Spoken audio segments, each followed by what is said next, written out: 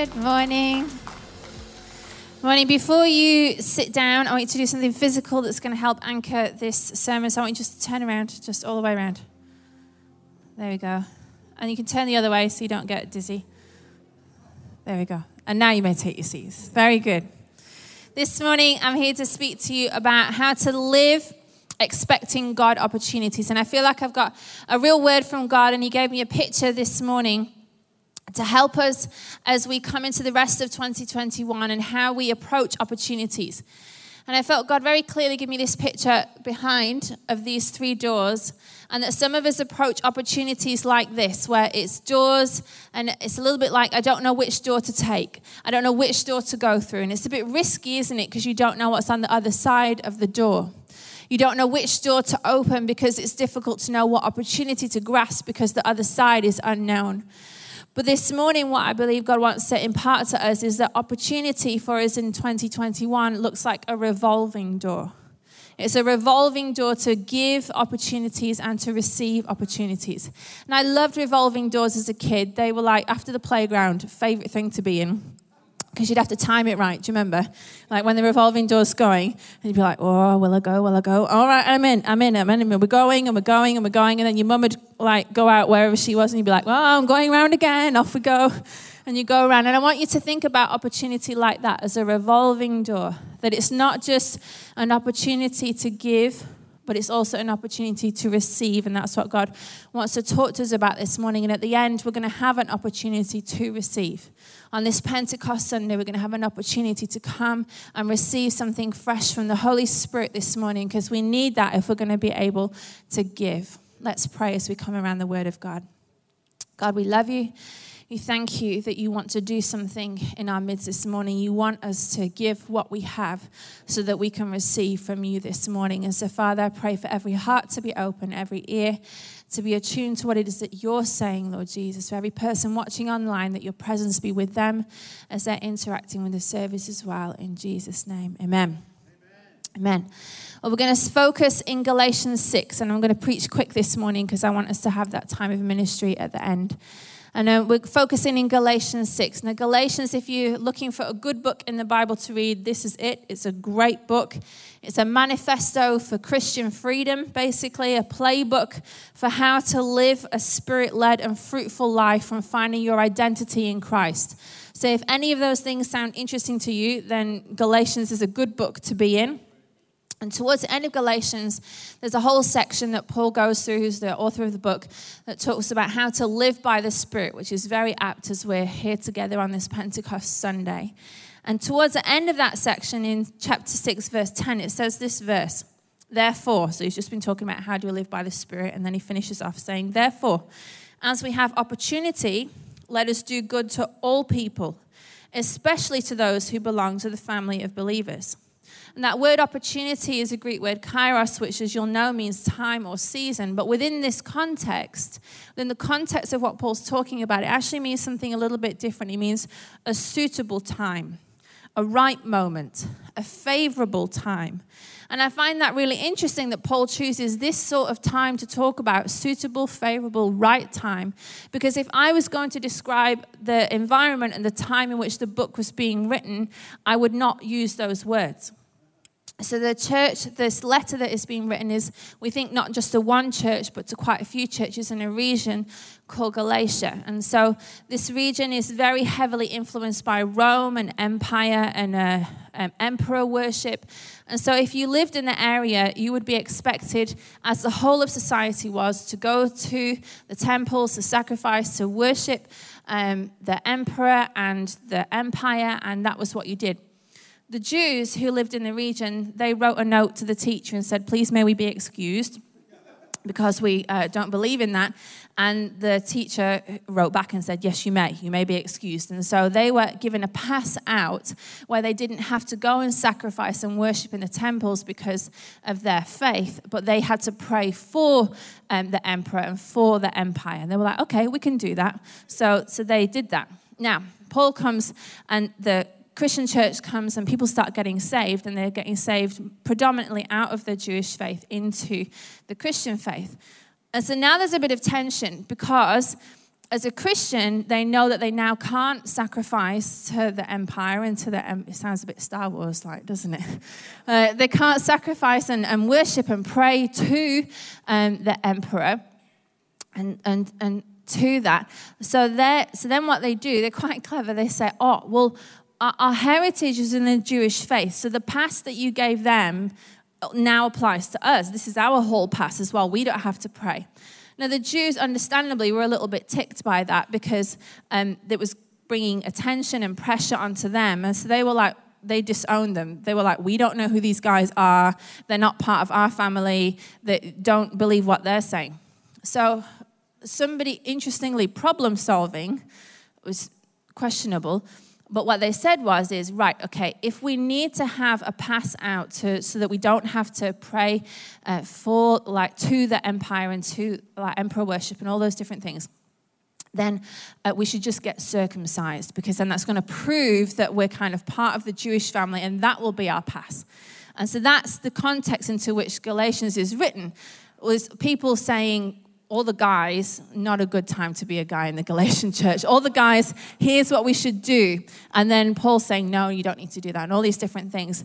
And so if we're thinking about that as a context, I would not describe that, particularly as a guy, would not describe that as a suitable time or a right time or a favorable time to be doing good to all people, because there's external and internal pressure from all sides, from within the church, from without the church, from the secular society, from the Jewish friends. There was pressure everywhere. And yet, Paul says this, as you have opportunity, as you have a favorable time, as you have a right moment, as you have a suitable time. And he says all of those different things, it's still all of those things. It's suitable, right, and favorable. And it's a tense time, especially for the guys.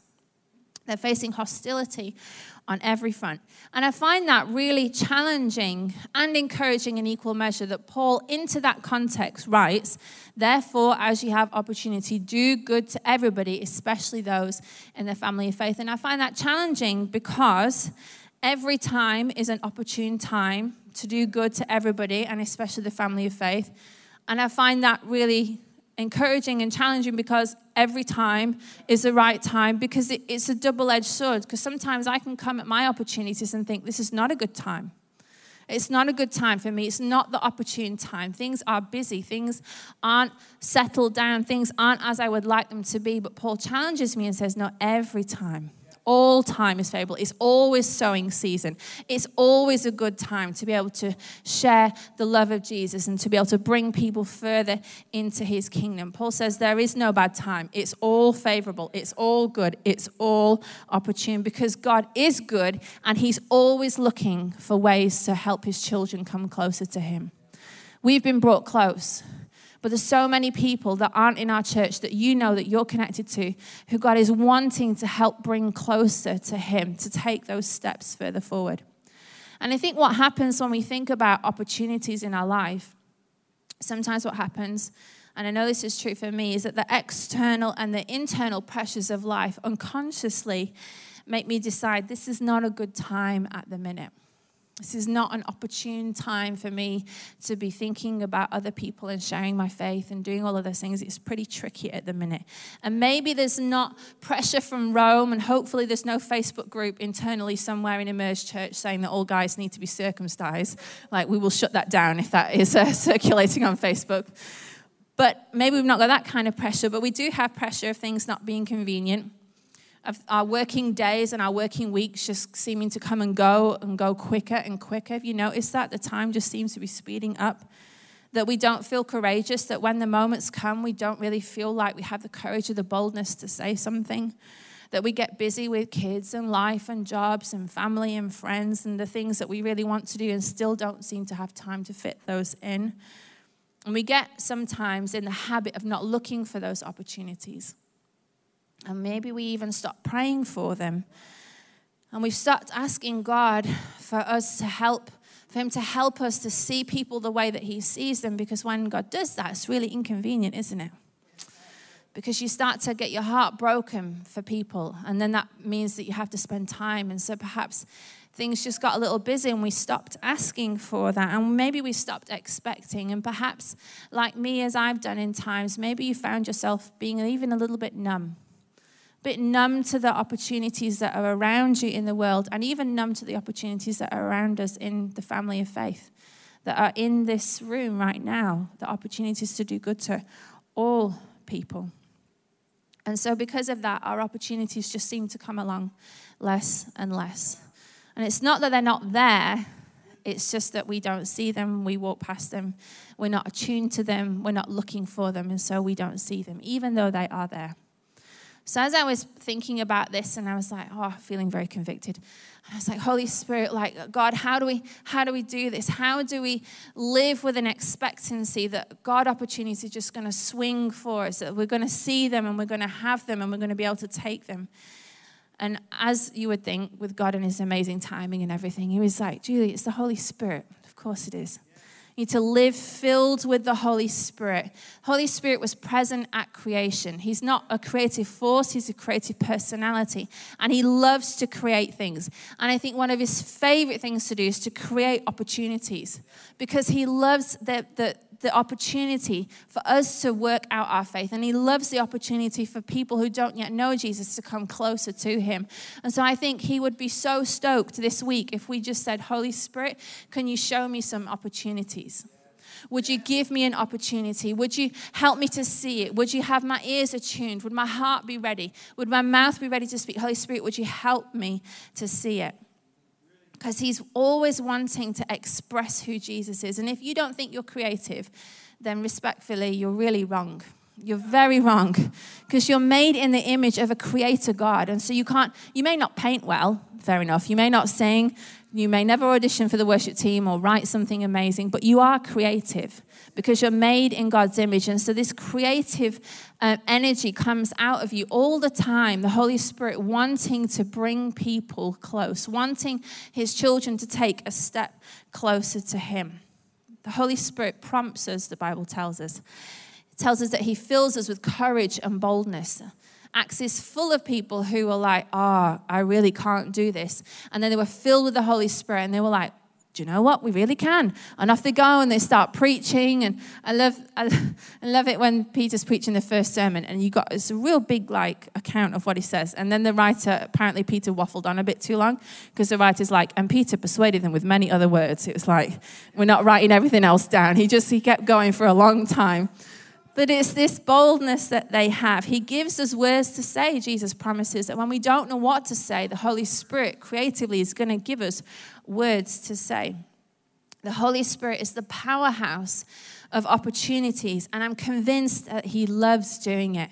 I'm convinced it's one of his most favorite things, that if we asked him this week, Holy Spirit, show me an opportunity this week, he'd be like, yes, here I go. I'm going to line it up and you're going to be here and they're going to be there and they won't know and you won't know and then we're going to get you together and I'm going to give you the words to say and the courage and the boldness and you'll feel all the butterflies and you're going to say it anyway and then you'll be like, I should do this more often in the car on the way home. And it's just going to be great because he loves to set those things up because he's so creative. He loves to do those things, and he will take care of the rest. It's up to him. It's not up to us to lead somebody to repentance. It's up to us just to be obedient and say things, and then it's the Holy Spirit's job. It's his job to do the rest. Our job is just to speak when he asks us to. So I'm going to talk to you about 4 stories about opportunities to give, 4 things in my life where I very clearly heard the Holy Spirit. And they're going to be different to what it is for you because as unique as I am, thank you, and as unique as you are, it's going to be different. And the fun thing is that you're totally unique and the person that the Holy Spirit wants to make you encounter, they're entirely unique as well. So every interaction is going to be really creative and wonderful and just different. But hopefully these 4 examples will just help you to understand a little bit about how the Holy Spirit can work. Plus it makes good fun of me, which everybody likes. All right. First thing the Holy Spirit does is he gives this. Opportunity knocks. That's a nice little in-joke for all the UK people in the room because we had a great game show that was called Opportunity Knocks in the UK. So opportunity knocks. When we lived in the UK, we lived right on down on the end of a street in this very poor area in the town because that's all we could afford. And about 8 houses up was a crack house, and they were really noisy between 12 and 4 in the morning. The rest of the time, lovely neighbours because it was just all quiet and they were sleeping. So it's interesting personalities on the whole street. And then one day, a lady moved in across the road from us. And I'd never met anybody like her before. She used to sunbathe. Do you remember this now? She used to sunbathe in a bikini in the front yard. No grass, just on this really old deck chair.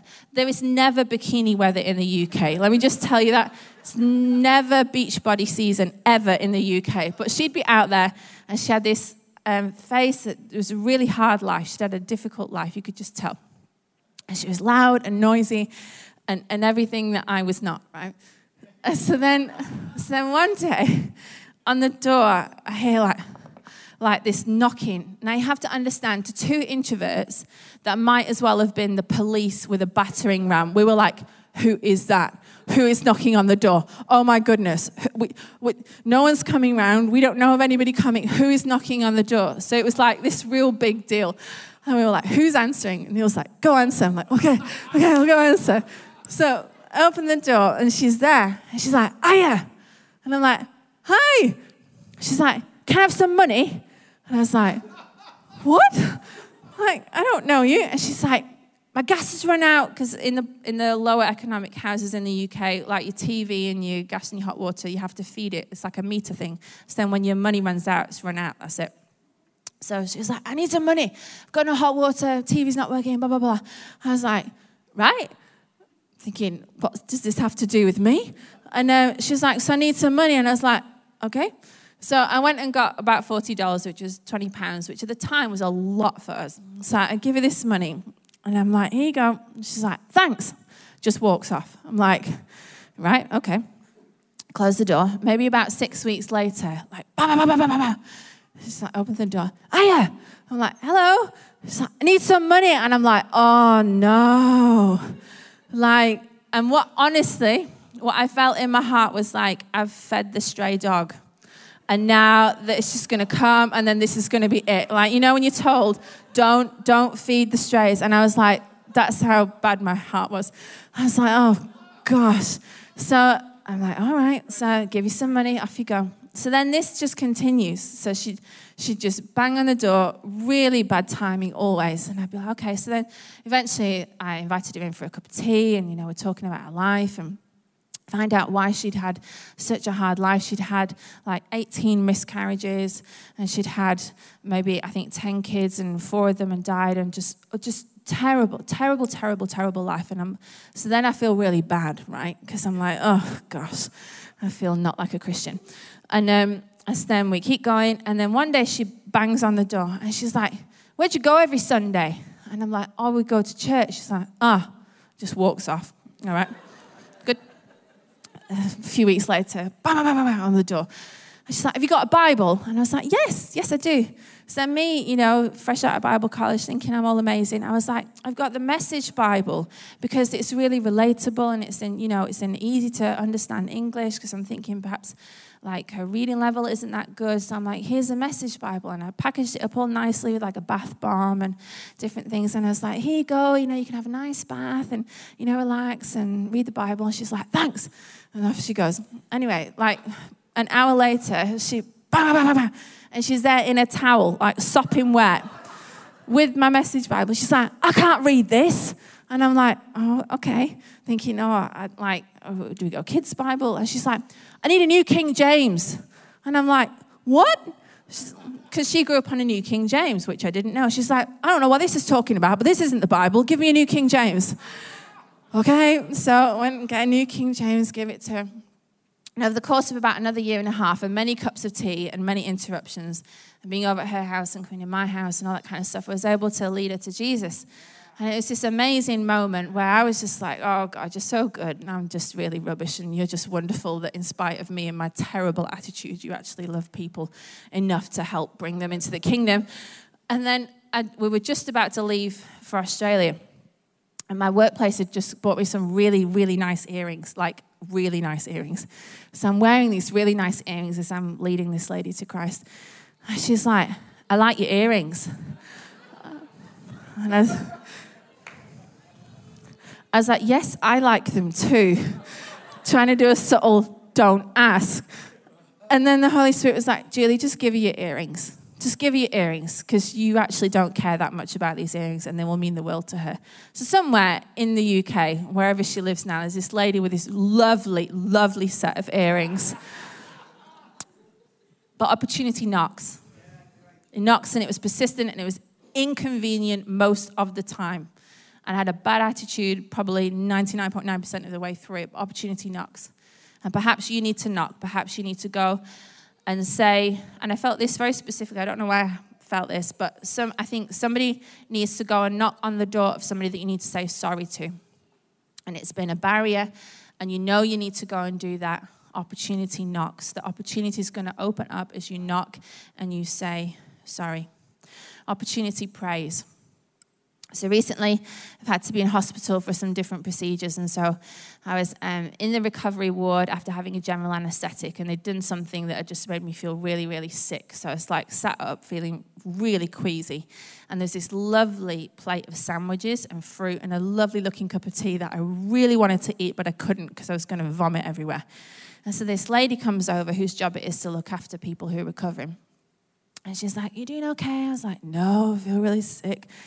And then she's like, "Oh, okay." So she's checking things. And then she's like, "So what do you do?" And I was like, "Oh, I'm a pastor." Now, normally two things happen when you say that. Either they go, "Oh, that's interesting." And then there's like a pause, and then they come back with something else because it's piqued their interest. Or they go, "Oh," and then they never come back and they don't say anything.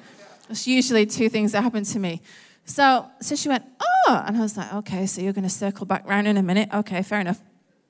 So I'm like, feeling really queasy, like just nearly vomiting. And she comes back around, she's like, "What do you think about forgiveness?" And I'm like, "Whoa, this is a broad topic. Like, goodness me. Like, not, what's your name and all that kind of stuff." But no, just straight in. And then I've been looking at Jesus and how Jesus answers people. And often what Jesus does is he answers a question with a question, because then it helps you know where that person's coming from rather than you just jumping in with, "Well, the Bible says this."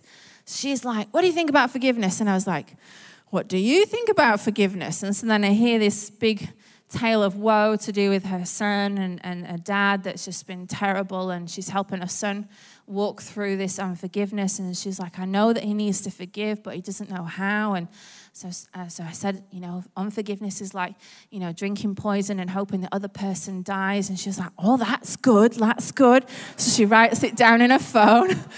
It's like, "Oh, nice."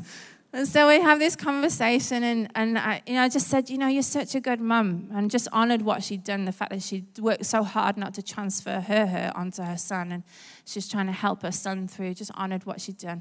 And at the end, I just said, would you like me to pray for your son? And she's like, yeah, why not? So we just did a really quick prayer, thank you for whatever his name was. Thank you that he's, seeking forgiveness in his life. God, I pray that you help him and you lead him and that you just show him how much you love him. And then I prayed for her and bless her in her job and blah, blah, blah, blah, blah. Like 30 seconds. And I had my eyes open. Jason did not appear in the background, like strumming for the atmosphere that was just there. No Jason. So I kept my eyes open and it was all really normal. And I've seen this happen. My mum is amazing at this. Hi, Mum, if you're watching. She does this all the time.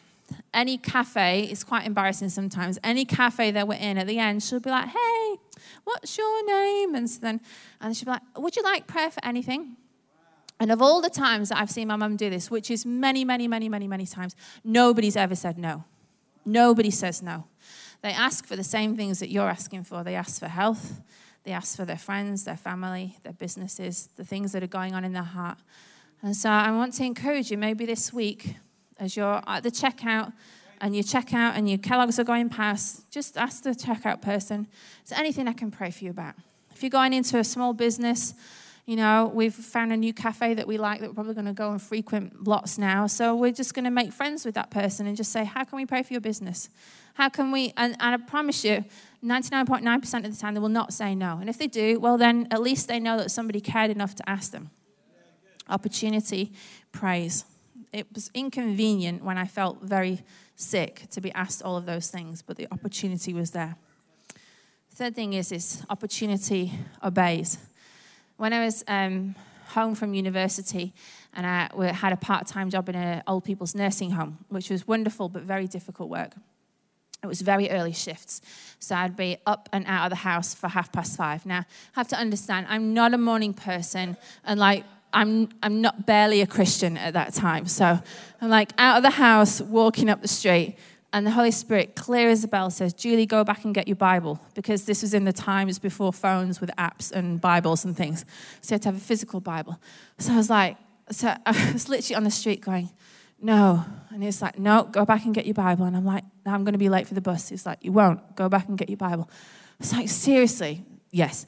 All right. So with a bad attitude, I went back to my house, grabbed my Bible. Terrible attitude on the bus, was like, "Come on then, Lord, speak to me." Thinking, because I was in Bible college, I was thinking maybe I'm going to get this amazing revelation. I'm going to go back, and in college, in chapel, I'm going to preach it, and the presence of God's going to fall, and it'll be amazing.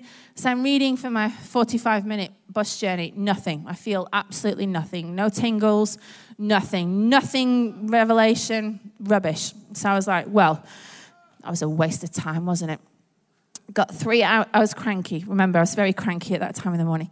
3 hours into my shift, I'm sorting this lady out. And she's very, very frail, near the end of life. And she said, "Julia, I'm really tired."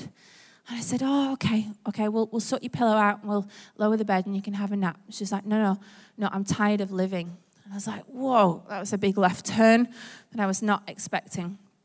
She said, when I was a little girl, my mum used to read the Psalms to me. And I walked away from God after many years. But I'd really love just to hear the 23rd Psalm and some Psalms that my mum read to me. And I was like, oh, of course you do. So I went and got my Bible out of my locker. And I sat and I read the 23rd Psalm, which I probably could have recited. But then there was all these other ones that she wanted to hear. And so I sat for maybe an hour or so. And at the end of that, she was like, "I really want to make sure that I'm right with Jesus." So I was like, okay. So we did that together, which you're not really supposed to do, but it was a Christian nursing home, so you kind of can. And then I went home from work, and then 2 days later came in, and she's now with Jesus. She passed away 2 days later. And that was very sobering for me. It was really sobering. It's the first time that I realized, goodness, this can be life and death sometimes. And I'm sure in God's graciousness, he would have worked it around another way. But I would have missed out on the opportunity to see what God did with my terrible attitude and me just not wanting to do something and actually just obeying what he told me to do the first time. Opportunity obeys. And it was inconvenient again. Last thing on this bit is opportunity says. So a couple of weeks ago, we were in hospital, and I can't say what was happening, but what I can say is just trust me when I say I was in the most unbecoming of situations and positions. So I was having a procedure done. All the ladies will know it was not a good, opportune time to be talking to anybody, right? So I'm in a very compromising scenario. This lady walks in, and she's like, "Oh, hi," and we're having this little chat, and she's like, "What do you do?" And I'm like, seriously, this is not the time to be having this conversation. And then something was delayed. So I'm in a very, very compromising position for 20 minutes, right? 20 minutes while she's talking to me and we're having this conversation. And, she's like, "Oh, so what do you do? And you're a pastor and blah, blah, blah." I said, "Yes." And then lots of people are praying. And she's like, "Oh, I'm getting really teary." And I was like, "Good, get the person in. This is not a good position to be in for 20 minutes. And so we just had this conversation, and I wish I could tell you that at the end of that conversation, I led her to Jesus, which would be the most bizarre way to lead somebody to Jesus, let me assure you. But it didn't. But what I had the opportunity to do was just say some stuff, was just let her know that there's a family of faith that actually care about other people and are praying and are doing things. And that was very foreign to her. She was like, "Oh, my goodness."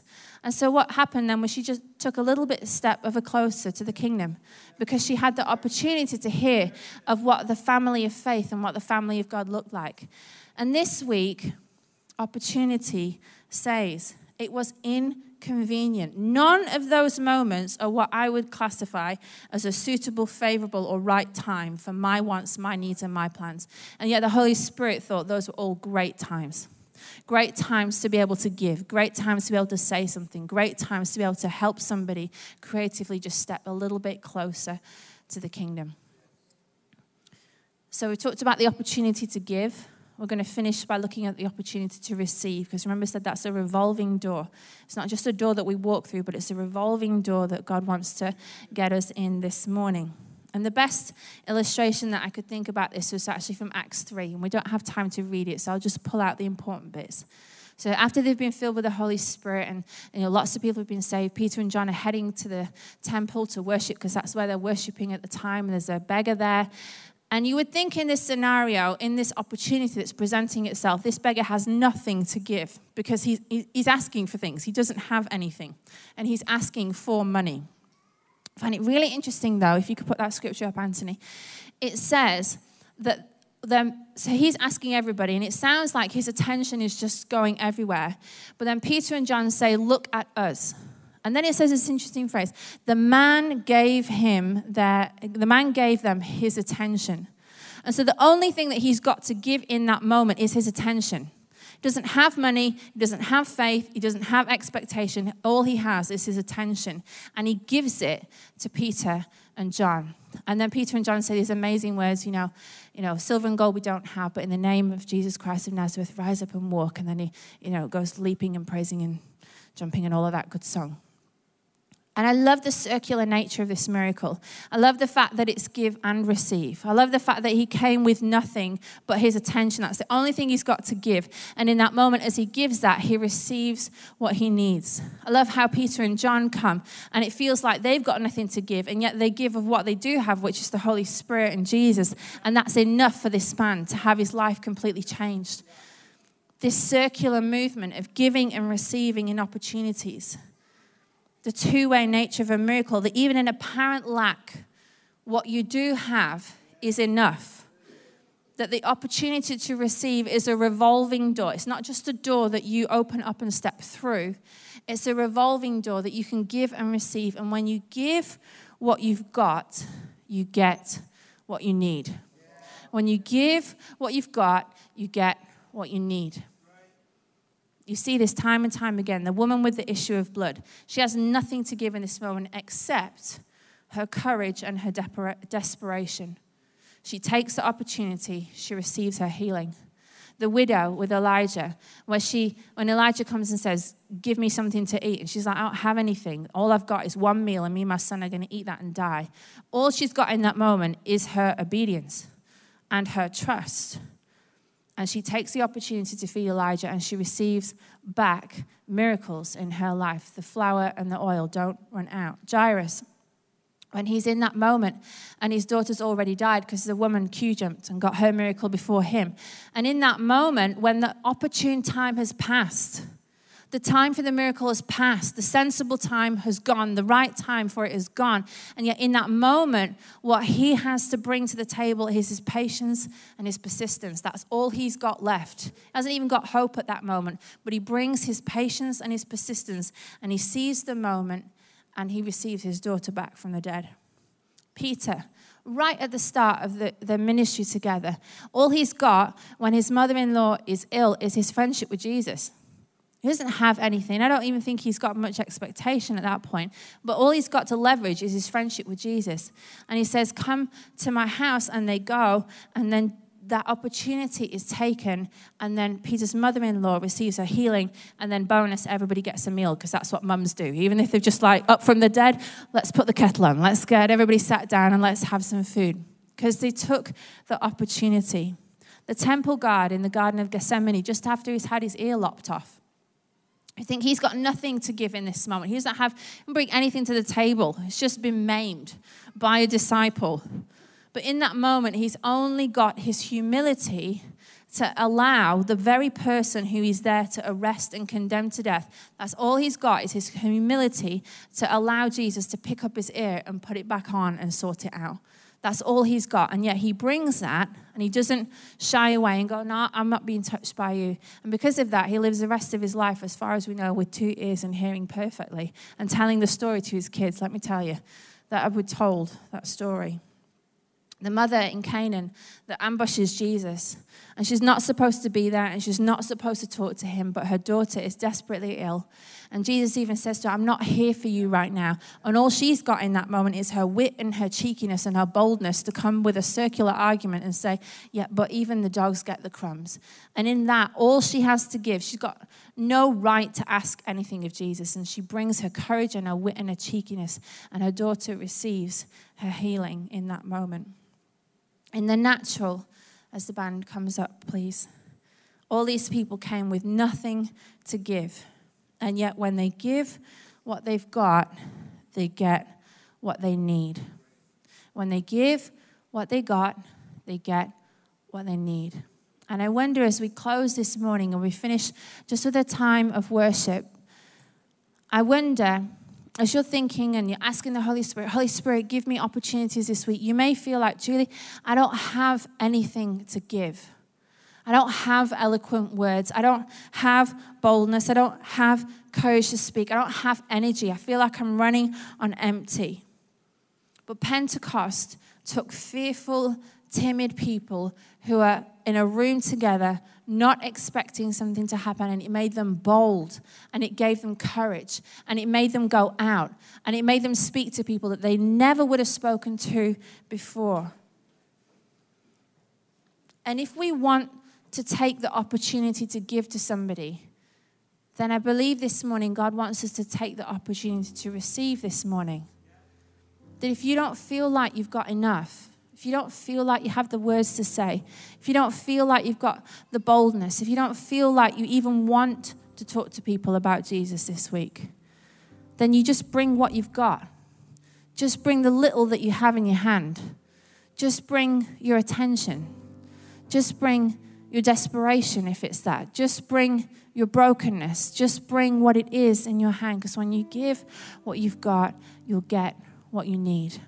I wonder if you could stand with me this morning.